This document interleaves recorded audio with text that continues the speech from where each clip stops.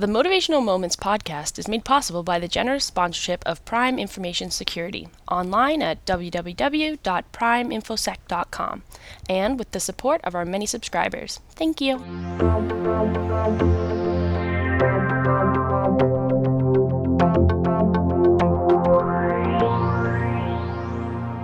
Hello everyone, it's Linda Ockwell-Jenner here with another Motivational Moments podcast. Today we have a returning guest, Melissa Day, who will continue with her story, living with metastatic breast cancer.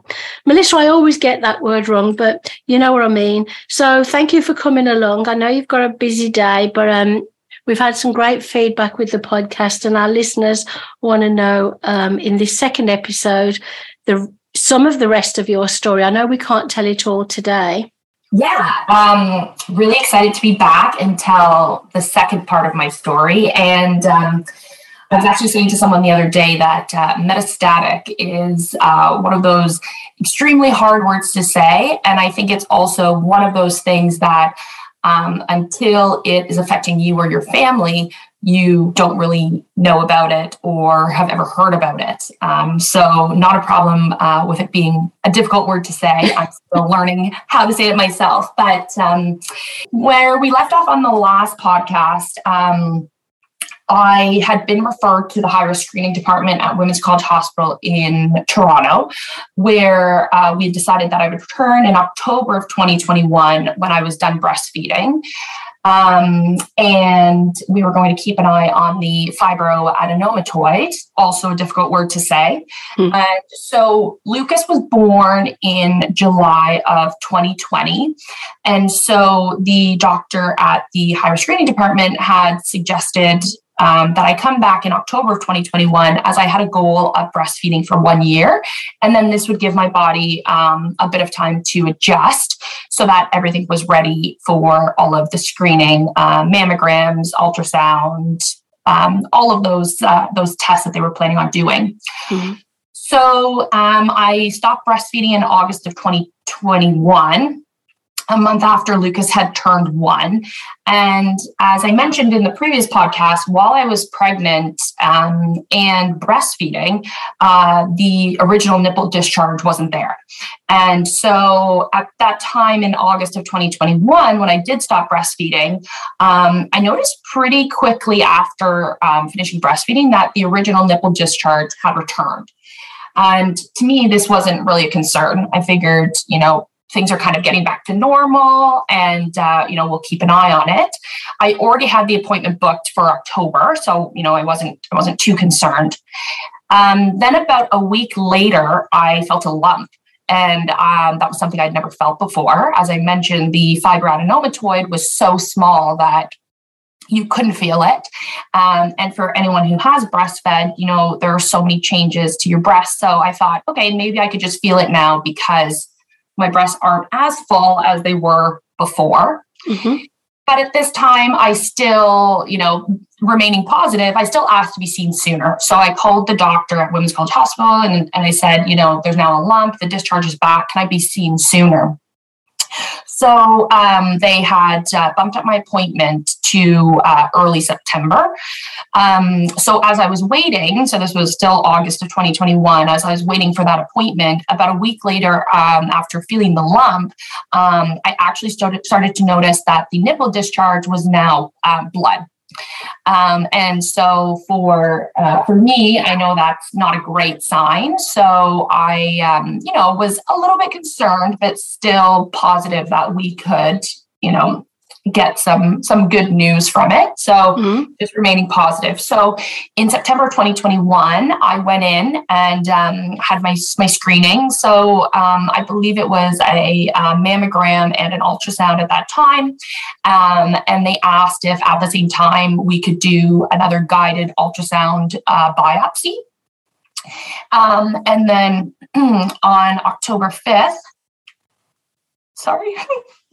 I know, darling, it's very, very emotional. I'm sorry. Just take your time.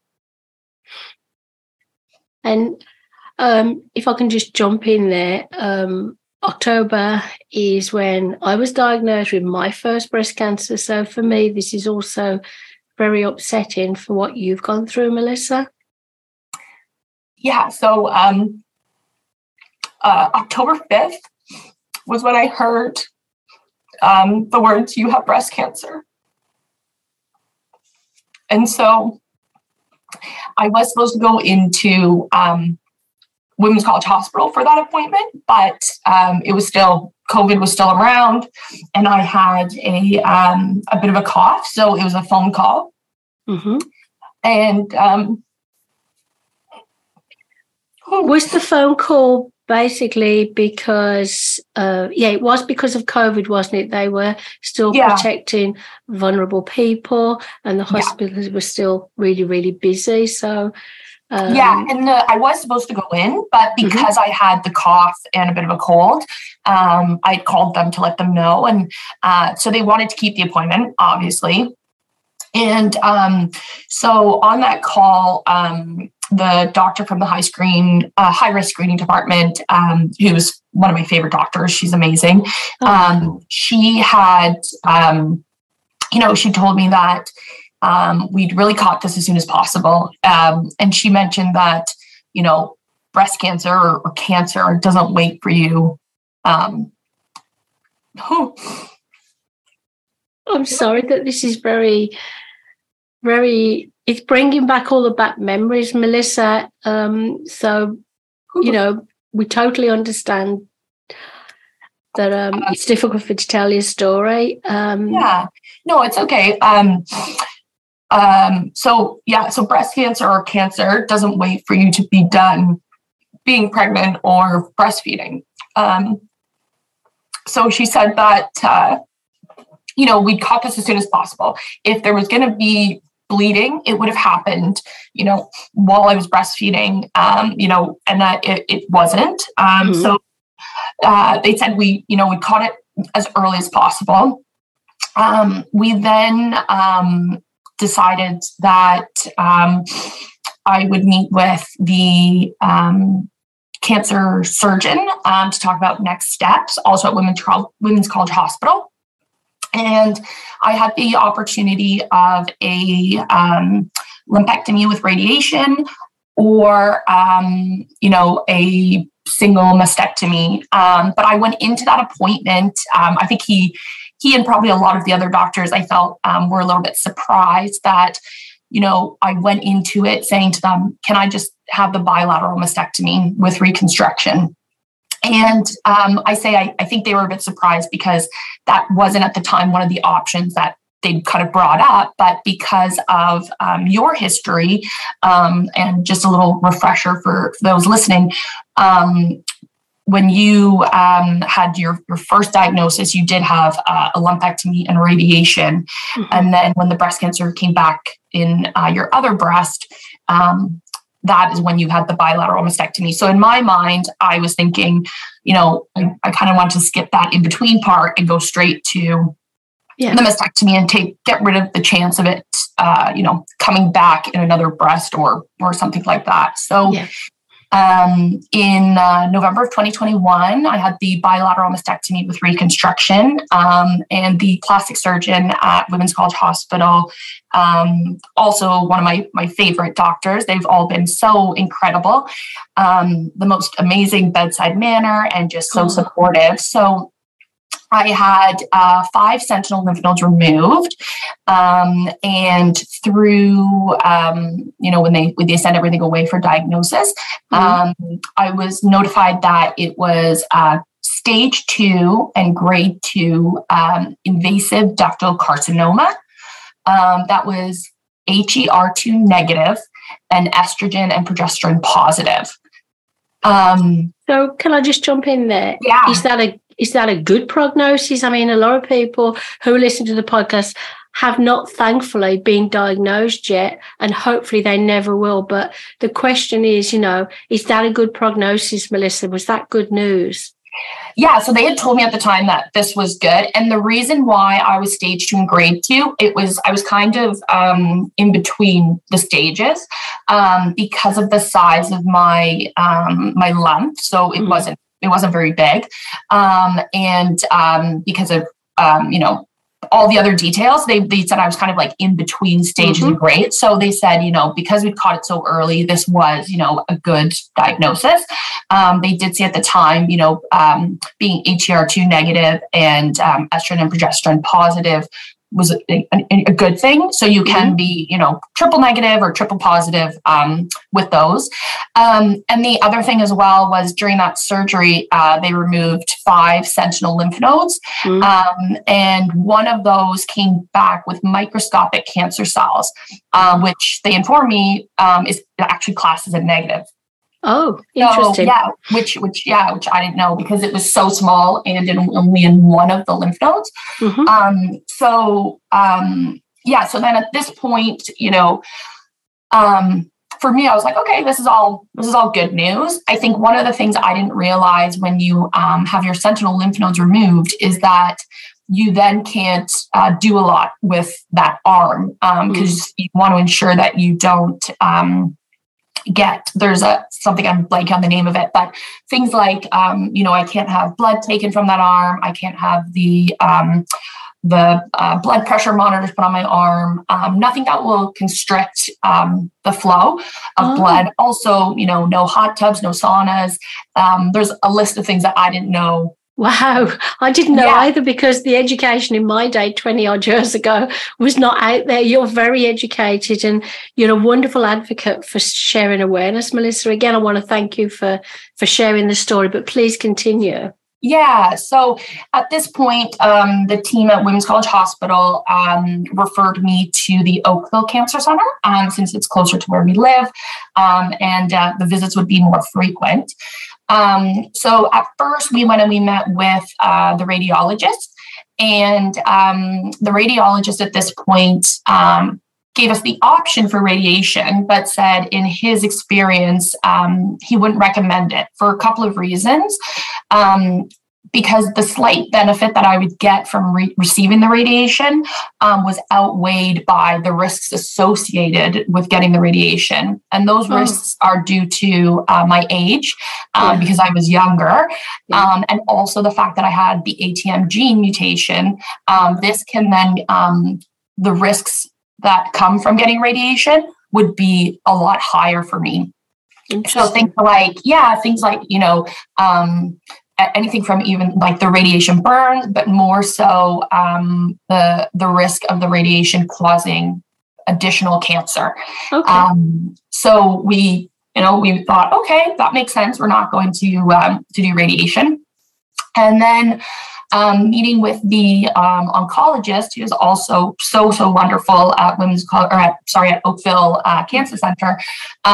We received the results from my Oncotype test. So this is a test that they did when they did the bilateral mastectomy. It gets sent to California and you get a score. So my score was 13. So this meant that I was in the lower bracket. So when your Oncotype score comes back under 15, it means that chemotherapy is not recommended as long as you're in addition to hormone therapy. So it means that you're unlikely to receive any benefit from the chemotherapy that you wouldn't get from the hormone therapy. Okay. So that was really interesting for me. So in December of 2021, I started tamoxifen, which is a hormone therapy. I started Zoladex shots, which is a monthly shot in my abdomen that ultimately puts my ovaries to sleep. Because, as I mentioned before, my breast cancer is hormone positive. We really want to get rid of all of the hormones from the body, which is what the cancer, likes. And then we also started Zometa. So Zometa is a bone strengthening IV that I would get for every 3 months. So this was kind of the treatment plan. And this is, what was expected to be my treatment plan. And at the time, the oncologist said, knowing that we weren't sure if we were going to grow our family more, that, we would be on this for 2 years. Normally with tamoxifen, they say a minimum of 5 years.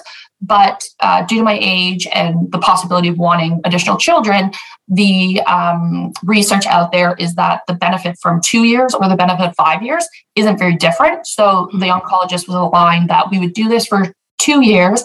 And then at that point, we could assess if we, come off of it and assess if we wanted, to continue to grow our family. And if we were able to at that point, based on, my age, all those different factors. That makes sense to me. It seems like that everybody was giving you lots of information and you were happy with the information. Does this take us almost to the next part of your story, Melissa?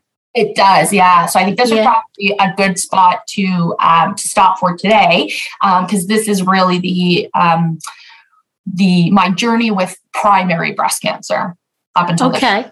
Yes, sorry for interrupting. Yeah, I honestly can't thank you enough for going into such detail about every step that was taken with the first part of your breast cancer journey and all the care you received. And obviously, I'm your mom, you're my lovely daughter. So when you get emotional, I get emotional. But I think in this day and age, we need to let everybody out there know that if we do feel emotional and we do feel like crying, it's best to let the tears flow. But if it gets the better of us, it's best to seek help from, a health professional, something like, because we don't want to be getting depressed, everything. And I know that is another part of your story, Melissa, the extra help you've been receiving. So thank you again. We're really, really grateful because I know that you're an advocate now for sharing lots of awareness, via your story.